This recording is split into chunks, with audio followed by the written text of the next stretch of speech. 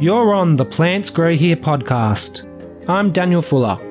Come along with me as we enter a hidden world of deep horticultural, ecological, and landscape gardening knowledge with featured experts, industry professionals, and enthusiasts.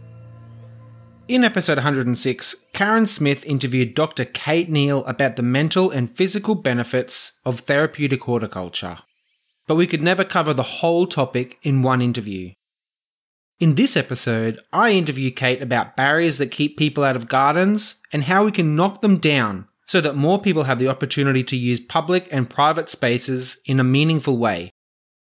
Kate's a childhood studies and disability studies researcher with a particular interest in the individual, social, and societal benefits of time spent in green spaces for vulnerable groups, including children and people with disability. She also runs her own therapeutic horticulture consultancy, Digability. I hope this episode challenges and inspires you to think more deeply about who's included in the usage of spaces that you design, construct, or manage. Welcome back to the show, Kate. Thank you so much. So exciting to be here again. Yeah. So I guess let's just kick this episode off by defining the term horticulture therapy. Like, is that just a fancy term for gardening? Oh, no, I don't think so. I mean, it can be as simple as gardening, but I think that there is an intention that you bring into gardening activities or into a space or the design of a space, which really, when done well, is a person-focused approach to their sense of place and well-being and esteem. That just gardening for the sake of gardening may not utilise or exploit properly or to the fullest of its effect. So I actually love when I'm in the garden with people, when I'm sort of practicing therapeutic horticulture as a part of my research, when someone has a bit of an aha moment, when they realise they're not just gardening, that actually this is giving them something bigger or giving them something more meaningful about themselves and their sense of place and belonging and well-being. And for that, I think that's where the magic lies. I also think, like horticulture isn't just gardening. Horticultural therapy isn't, or therapeutic horticulture isn't just gardening. I think, we bring a set of skills without trying to big note or sound like, the know-it-all academic or researcher. We bring a set of skills to the way that we design a space or that we design a program or that we intentionally work with people in that space that builds upon all those theories that we understand around well-being and belonging, and then we're using the garden or the gardening activities as a context for making those moments happen. I see. So it's, much wider than just simply, me going out the backyard and pulling out weeds, although that is a part of it though. It's totally a part of it, absolutely. And I think my aha moment in kind of discovering this field was knowing that going out into my garden after a long day of typing away at my PhD in a sterile library was just allowing me the space for all those thoughts to filter through my brain, to breathe some fresh air, to feel something, like to have a tactile experience with nature. Nothing that was happening as I was tapping away on a plastic keyboard under fluorescent lights. And so I think it really was that awakening of this feels good. And we hear gardeners, it kind of feels intuitive when I'm talking about this topic in a room full of gardeners, everyone's just nodding knowingly. Like, yeah, I know how that feels. I know why that person's experiencing much. Totally. As a gardener, there are also stressful moments too, though, and we have to work through that. Like, for example, when the possums ate all of my tomatoes. Yeah. That was not so therapeutic. No, but we have to think about therapy sometimes as not just making lovely experiences for us. And sometimes it might be around problem solving, like developing the skills to problem solve, or resilience, or experiencing loss, or overcoming loss. And so often there's a large gambit of emotions and experiences that we wrap up in therapeutic horticulture. Sometimes it's about acknowledging that you cannot control everything in your environment. And with that is the ability both to problem solve and to have resilience around that, and just acceptance as well. What can I control here? And also, what does it matter? Sometimes I think we really catastrophize problems in our world that are happening around us, but we do overcome them and we do move on. So for me, the garden, I remember every time there's a hailstorm and I lose all my vegetables, and it only seems to happen just as the corn's ready, or as, the capsicums are about to be picked, or it always just seems to be the worst time for it to occur. And it is just that life lesson of sitting there and going, oh, I can't control everything, and it's a chance for renewal. Okay, well, now I'll actually redesign my veggie patch the way that I, kind of realised 6 weeks ago was probably more efficient anyway, or, kind of the glass half full approach. That's a really great point. I think the temptation when you lose all of your tomatoes to the possums is to catastrophize it, as you said. But you know what I did? I went down to the grocery store and I bought tomatoes. So maybe that's an opportunity to feel grateful. Yeah, totally. And also, the thing that I have learnt probably most out of being a veg patch grower myself now is how much effort goes into growing tomatoes, or how long you have to wait for corn to actually be ready. And I really don't understand how carrots can ever be 99 cents a kilo. No. They just seem to take so long for me to, let alone a straight carrot.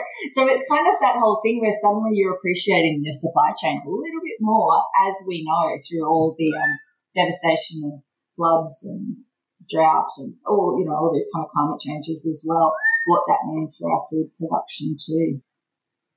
Absolutely. So, Kate, your background isn't in horticulture. Can you tell us a little bit about your pathway into the space? Yeah, absolutely. I, as I mentioned before, I was doing my PhD, which was actually around children's understanding of ethical consumption. So what kids knew about organic produce or free-range chickens, or even where our iPhones were made, or where their toys were made, or their clothing was made. And to have kind of big conversations with children aged 8 to 12, I had to think of some really accessible methodology. So how do you articulate that conversation to kids so that they can understand it and talk to you about their views and opinions and experiences with that? And while I was working and doing that, I was sitting alongside a woman who was an expert in disability studies, and we really kind of got together and enjoyed conversations around this idea of accessible methodologies. How do you have big conversations with people who are not used to having that conversation, or typically we don't have the language to have those conversations? And so I joined her project, which was looking at the relationships between paid support workers and people with disability. And when I was working on that project and analysing the data, there were lots of examples where relationships between paid support workers and people with disability was working really well in garden spaces. So it might have been in people's backyards, it might have been just while outside doing gardening, sitting in a green space, a public green space, and certainly around community gardens as well. And that really piqued my interest because I remembered what my garden had done for me, and I thought, gosh, isn't this interesting that this seems to be a common theme that is continuing. And so I just kind of thought, I'm just going to follow my instincts of what the type of research I actually want to do and what I find interesting and what I have a passion in, and it led me to therapeutic horticulture.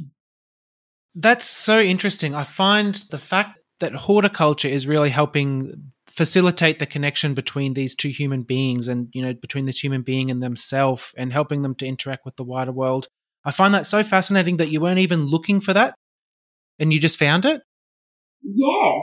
And I'm a sociologist, so my area of interest in research is in these interpersonal connections between people. and how do they occur? What are the contexts which they occur? How do we enable them? What are the barriers for it? So I guess when we're talking about gardening, whether that's, gardening careers, whether that's just building a garden that people can get into and enjoy, what does the term accessibility mean? I think generally when we hear the word accessibility, people mostly think about the physical access to a space. So how we think about the width of paths, or how there'll be tables where a wheelchair might be accessible, might have access to it. We think about raised garden beds. We think about it in terms of those physical accessibility considerations. I think there's a bigger picture around accessibility that we need to tell. In the first instance, how do we ensure people even know this space exists? And I'm thinking about in terms of public spaces. How do we make sure there's a bigger range of people who have the right to have access to this space, know that it exists and that they can use it? I think then, yes, we talk about the physical accessibility within that space. I think we then need to talk about how we make knowledge of the space, about the space and within the space accessible. So who's the keeper of the knowledge? What ways are we communicating it?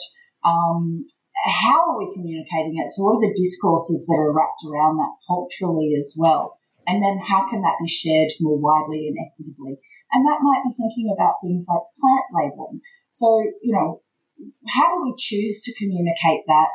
Which base of knowledge are we taking from that? Like, is it a colonial base of plant knowledge? How are we thinking about the different ways that we can communicate the knowledge of the plants within the space in a way that is accessible to the broadest range of people? And this isn't just a conversation about disability. We think about the children. We think about people whose English is perhaps not their first language. We talk about people with low literacy. Talk about people who prefer alternative modes of communication. So I think we need to have those accessibility conversations around those ways as well. I think it's very poignant that you begin the conversation on getting the message out there, because let's say that we have a garden that's specifically made to be inclusive to people in wheelchairs, and then we don't have a sign on the front, and then we've just got people in wheelchairs driving past every day and they don't even know that it exists. Totally. And I think in some spaces, this becomes a political power play where neighbours love having a public space next to their house, but they don't want a whole bunch of neighbours knowing that it's there. We talk about really nice parks in certain socioeconomic areas, and who has access to that space, who's considered a desirable visitor and who isn't. Think about the ways that different people need to utilise that space. So people who are housing insecure are often very unwelcome in public spaces as well.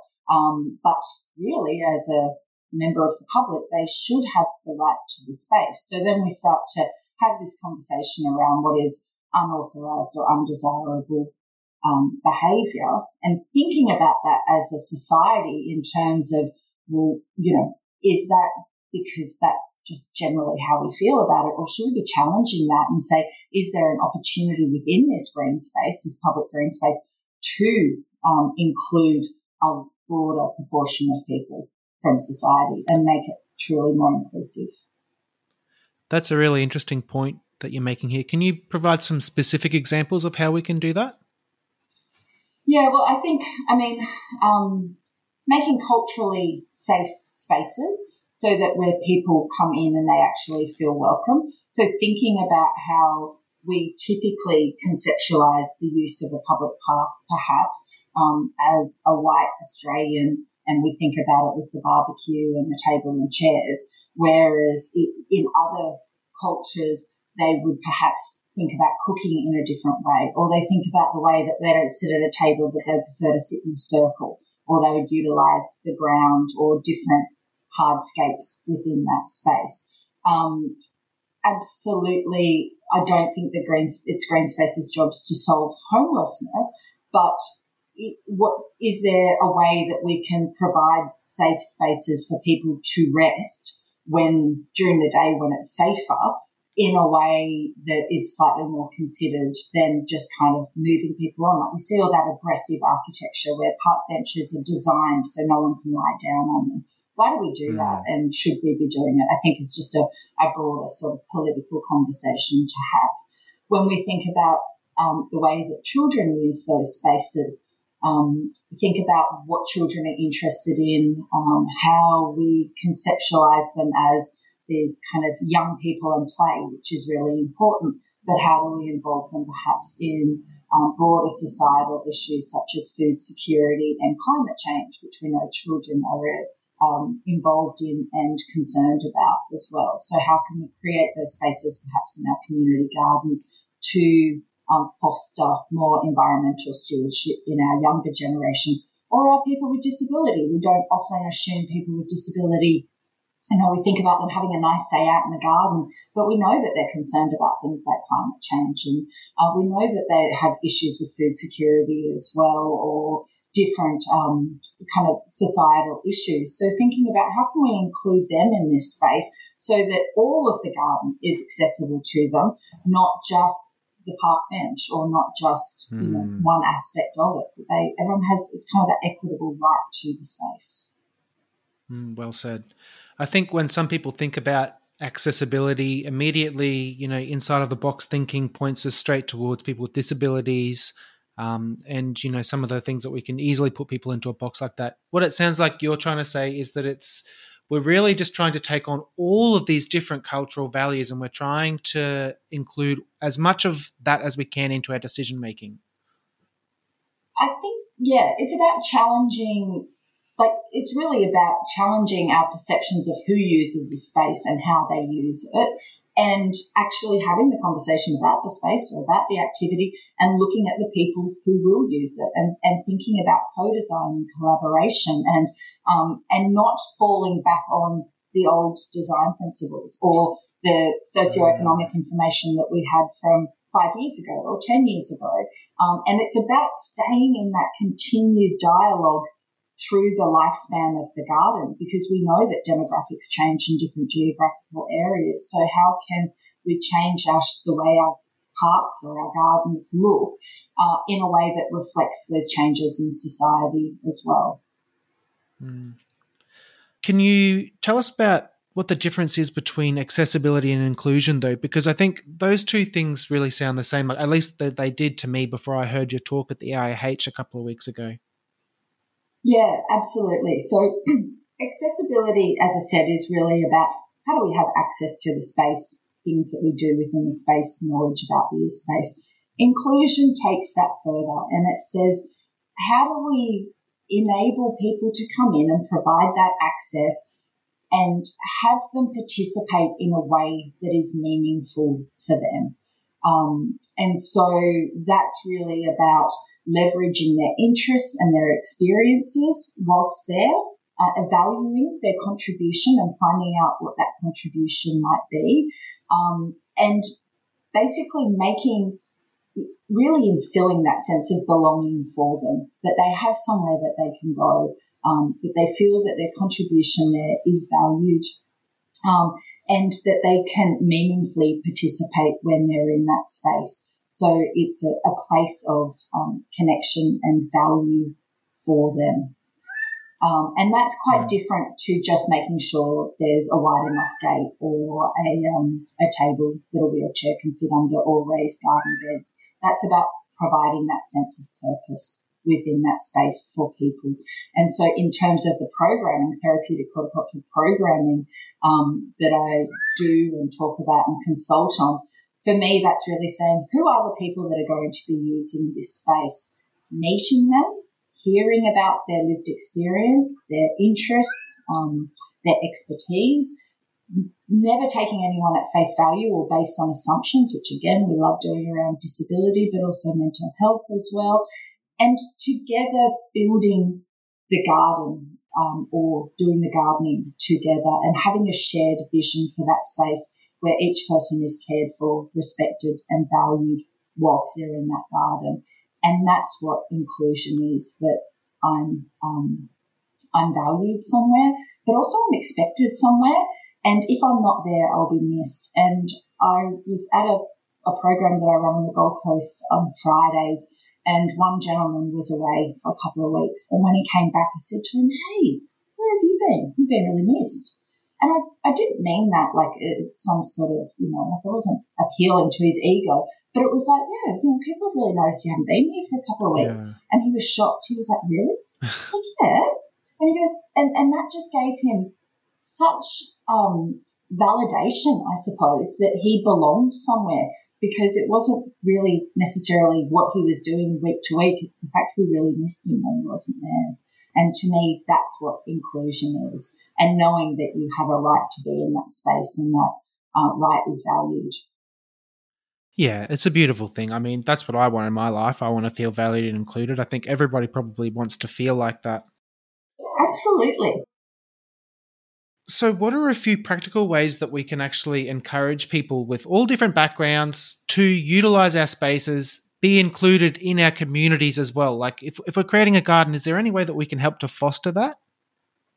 Yeah, absolutely. I think the main thing is recognizing whoever, if we seem to be in this role as the keeper of the garden or the keeper of the program, that I think the onus is on us to critically reflect and to think hard about how we can include people of diverse backgrounds, or because the onus shouldn't be on them to assimilate or to come up with all the fantastic ideas. I think, when we talk about a social model of disability, it's acknowledging that the barriers to participation actually exist in the systems, i.e. where the garden is and how it was put together and how it was designed, not in the willingness of the person with disability to be a part of it. So we shouldn't be asking them to change. We should be sitting back and critically reflecting and thinking, so what is this space?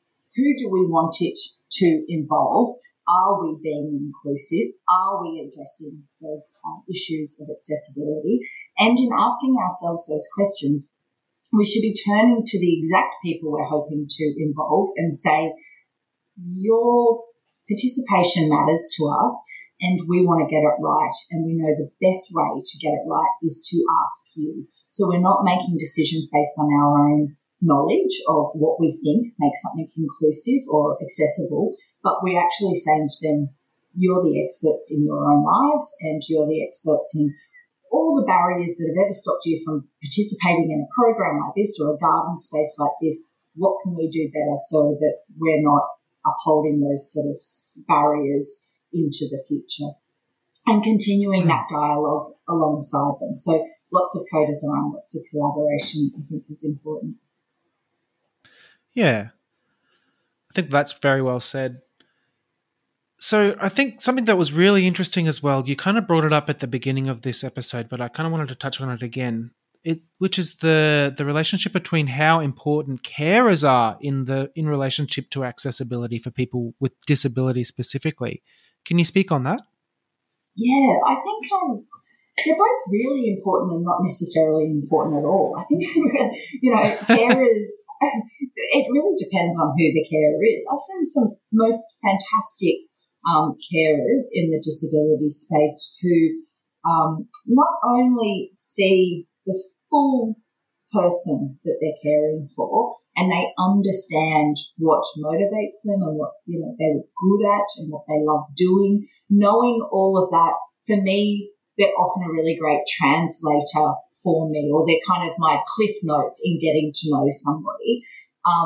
And when a carer does that well, they enable that person to participate fully, and they've just got their back. When someone like me falls short and isn't communicating clearly, or doesn't understand their preferences, or isn't getting the full picture on who that person is. I think when carers aren't necessarily doing that job well, it's when they're speaking for the person, they're making assumptions about the person's interests, or sometimes it's just that the carer is so enthusiastic about gardening that we tend to forget who we're in the garden for. And so I often try and flip that, and therefore use the carer's enthusiasm for gardening and the person with disabilities enthusiasm or willingness to engage in their thing And I make that as a really nice opportunity that they can come together and have this shared interest, because I think when we have shared interests and we're working alongside each other and perhaps we're sharing the power dynamic in that moment, that again is when relationships are fostered as well. So, again, it really depends on the person, but I often think it's when the carer sees that person for their absolute best, and is wanting me to see that just as much in terms of how we can be utilising that person's interests in the garden. I think that sort of an energy can be brought to all of your relationships as well. Totally. Well, with children as well. So again, there's no difference between teachers. Some teachers are really great and they just understand the importance of letting children experiment and their sense of curiosity and play and imagination, and that all that messiness is in the experimentation of children in the garden is where children learn, and it's what excites them. And, they want to break rules and they want to see how things can work. And it's just the teacher's role really to help harness that, direct the attention in the right ways and kind of keep the children safe, obviously. But, on the flip side, it's when teachers get really prescriptive about how the garden needs to look. And I see this in my daughter's school. Not so many years ago, they had a community garden, a kitchen garden, and I asked her why, who plays in the garden? And she kind of thought the word play was a bit strange to use in that context. And she said, well, you have to you have to go through the bin to get the recyclable foods, like the compost waste out. And if you do that, then you get access to the community garden. And I said, how do you feel about that? She goes, it's weird to feel like you have to be punished to go somewhere you want to go. And I thought, oh, that's really interesting. So it was this system of like, well, we'll instill environmental stewardship and then they can get into the garden, was deterring the children, because that's not, they were really excited about getting into the garden, but they didn't want to go through pick up everyone else's apple peels, which I thought was fair enough as well. So, we often in the children's wellbeing space talk about, and this is the work of the Centre for Children and Young People, where I've worked for about the last decade, is around children's wellbeing is based on voice, choice, control, and working together with adults. And when children have a voice, when they can have a choice in say how the garden looks or what's happening in their school grounds, when they can have some control, so perhaps they can see that their choices are being heeded and they can see their design coming to life.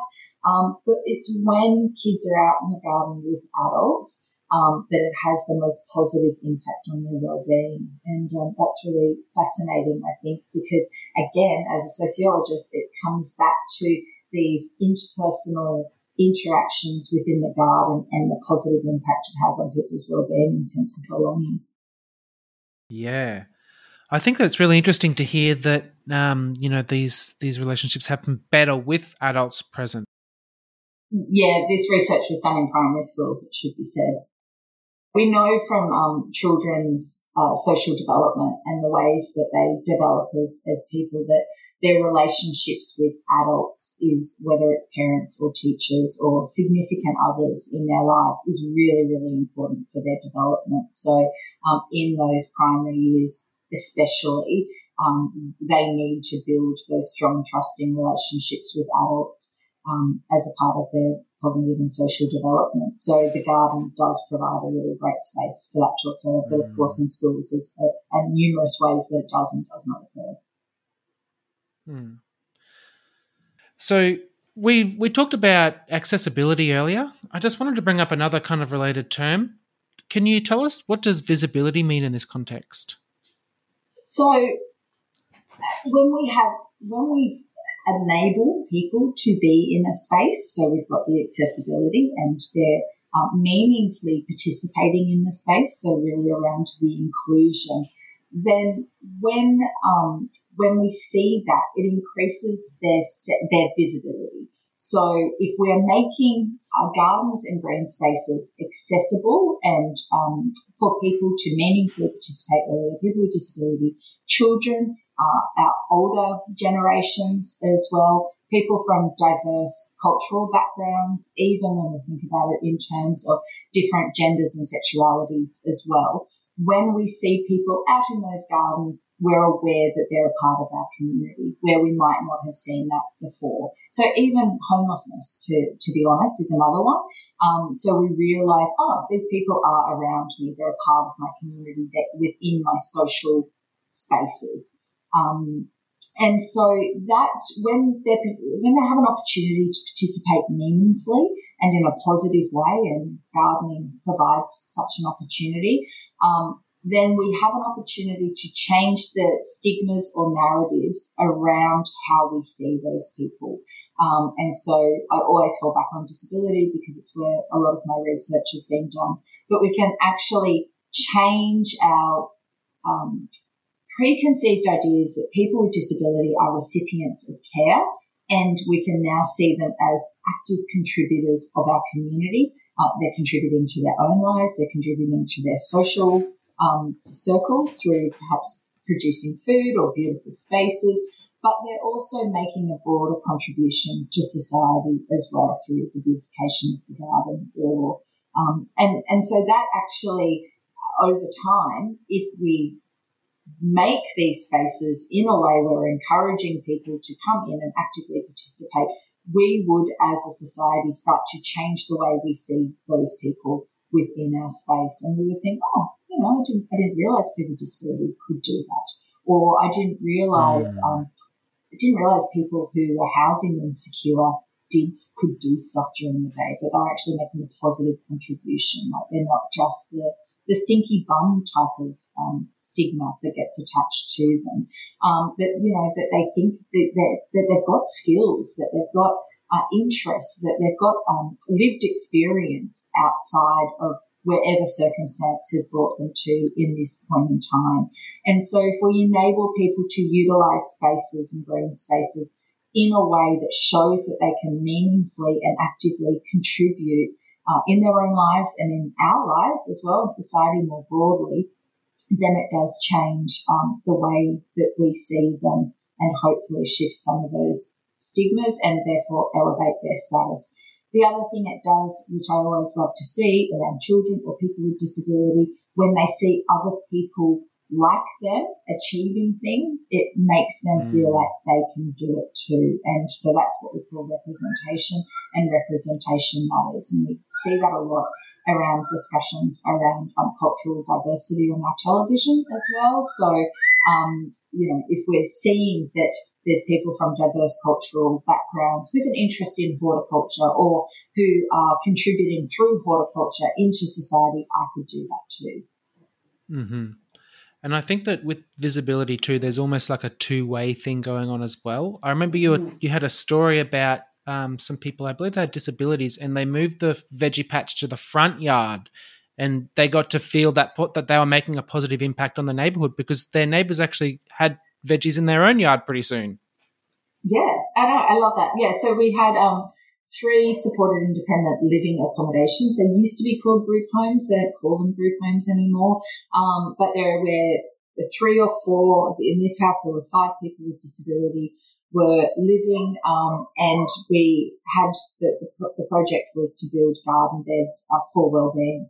And so in this one house, actually where the sun was best, where we had best access to amenities, water, they already had raised garden beds, so we didn't even have to build gardens, was in their front garden. And so we built the garden out the front, and the impact that had on them, they were suddenly a part of their community. People walking down the street, it was kind of a street where there was quite a bit of foot traffic going past, would stop and talk to them and say, gosh, your garden's looking good today. For those people with disability, that was really, really important because we often are brought up not to stare at people with disability or not to engage in them, to look away, don't be rude, don't ask questions about their disability. And it actually makes people feel really invisible. And so when you give people a purpose to talk to each other, and over this it was the garden, these are people who might not have engaged with people with disability before, certainly weren't asking anything personal about their lives, but just shooting a comment of, oh my God, look at your tomatoes, or cucumbers are looking good. it enabled that person to feel seen in their community. And that was, for some people, something they had not experienced before. The other thing it did was actually where the house was set up that you go through the garage door into the living, often the car was driven straight off the street into the garage and the door would go down. So their neighbours didn't necessarily have a great opportunity to get to meet their residents anyway. And so spending that extra time out in the front garden gave their neighbours an opportunity to really get to know their neighbours who had a disability as well. And then it gave them that opportunity to chat and get to know each other. And it was often said, even though I'm pretty biased on this one, that it was one of the best looking front gardens in the street because it was this beautiful flourishing garden. And so for people with disability, they were making the significant contribution to the beautification of their street, and they were outshining many of their neighbours who didn't have a disability. So again, it sort of changed that perception of what people with disability can contribute to their own lives by way of that garden and the food they were producing for their own meal times, but also what they could contribute to the streetscape and how that made this street a better place to live. Yeah. There's no better feeling than somebody copying you.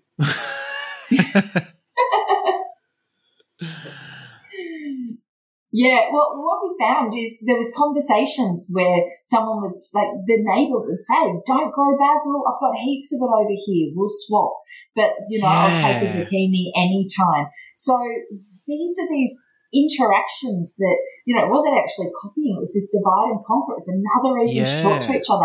It was that sense of pride that your neighbour was taking your produce and eating it. So, and that you also thought, well, he must care about me because he's offering produce to me as well. So I think any veg patch grower knows when they've got a glut that it often feels quite great to kind of hand off your produce and everyone goes, oh, wow, this looks fantastic. So no different. Totally agree. And, I think it does make you feel good just to influence people and to see that, you are making a difference. And for somebody who hasn't maybe experienced that too many times in their life before, to have people looking up to you and what you're doing and seeing the impact that you're making in such a tangible way must be an incredible feeling. Totally. And even to take that further, for these people with disability generally, we often hear not only not that they're contributing to someone else's lives, but they're a drain on the system, that it costs so much money. So all the media around the cost of the NDIS, that, they're these passive recipients of care that, cost millions of dollars per year.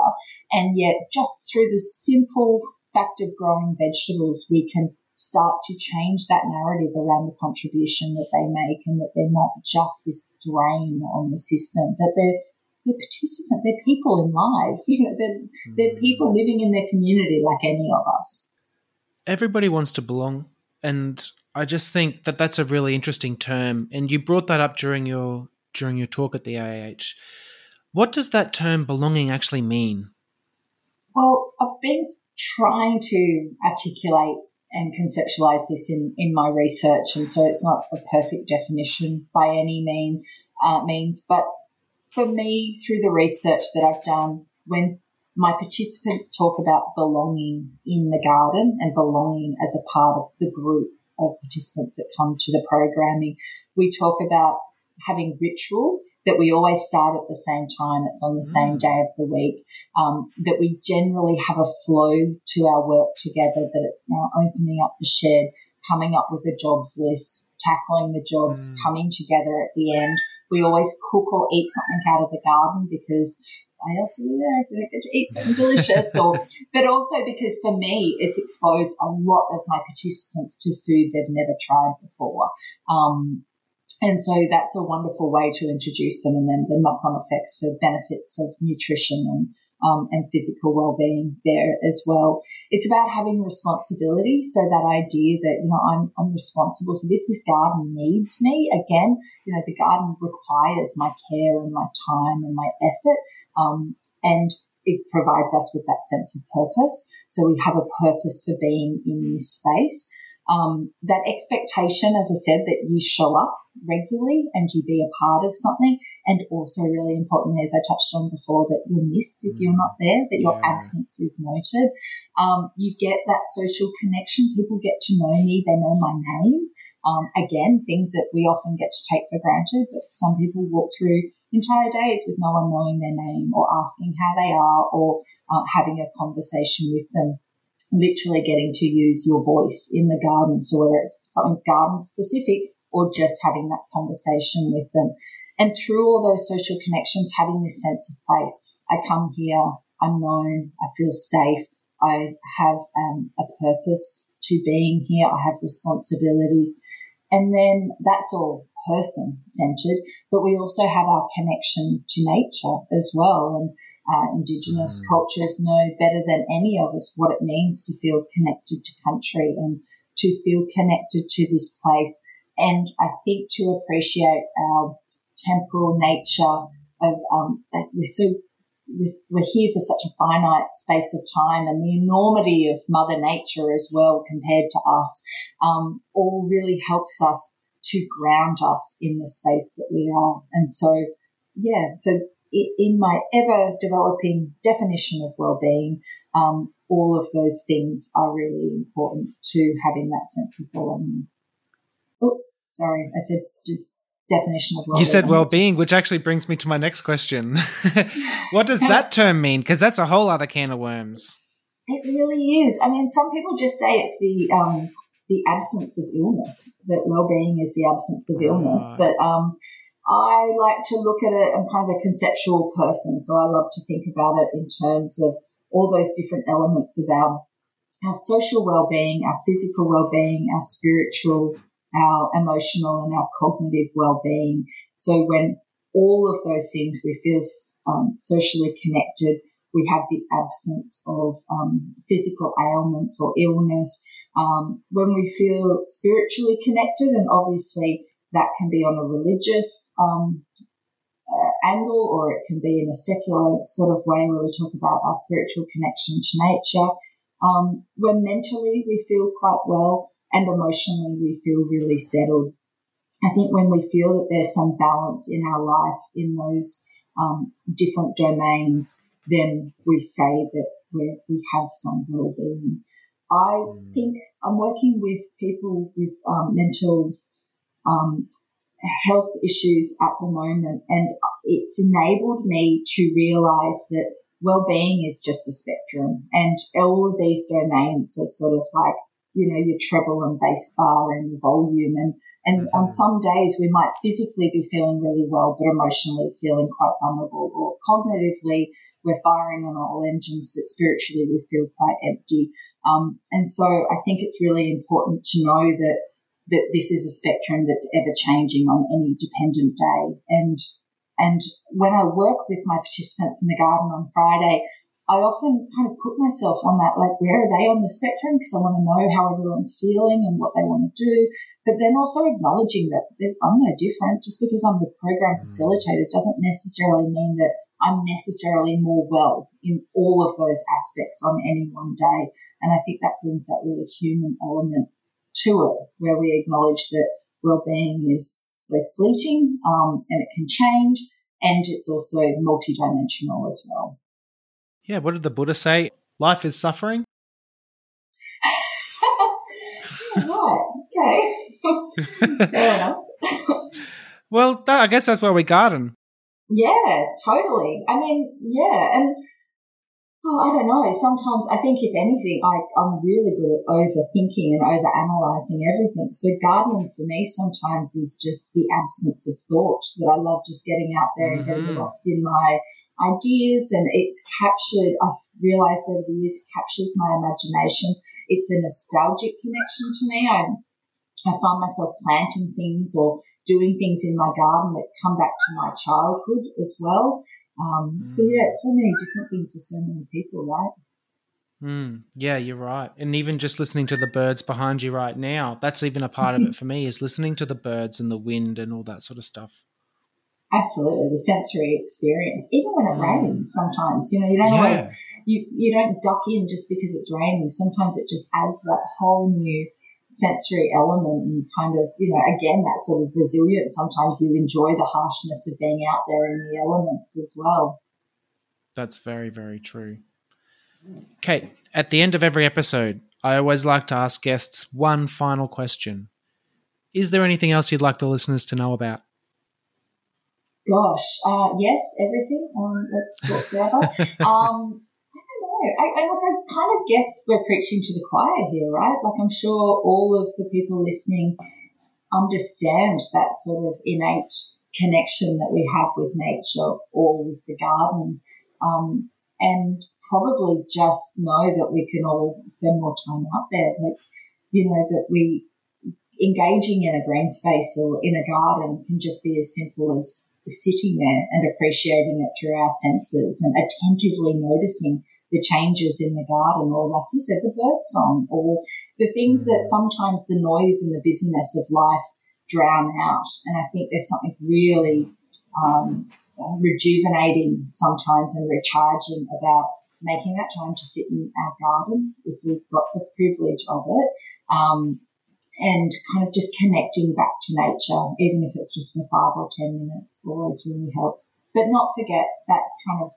the level of privilege and access is not assumed for everybody, and kind of fight the fight that everyone should have a right to enjoy gardening or green spaces to some extent, and that we've all got a role to play in changing some of those stigmas or elevating the status of others that are perhaps more marginalised or less fortunate. Well said, Kate. Thank you so much for a great episode. Oh, no, thank you. I loved it. It was great. Thank you. Who doesn't have access to the gardens you look after? It's worth thinking about. Are there barriers that you can knock down to make your garden more accessible and inclusive so that you can create a space of belonging and generate well-being within your community? If you liked this episode, scroll through the Plants Grow Here back catalogue for another episode to keep this party going. Episode 106 with Dr. Kate Neal is a great place to start.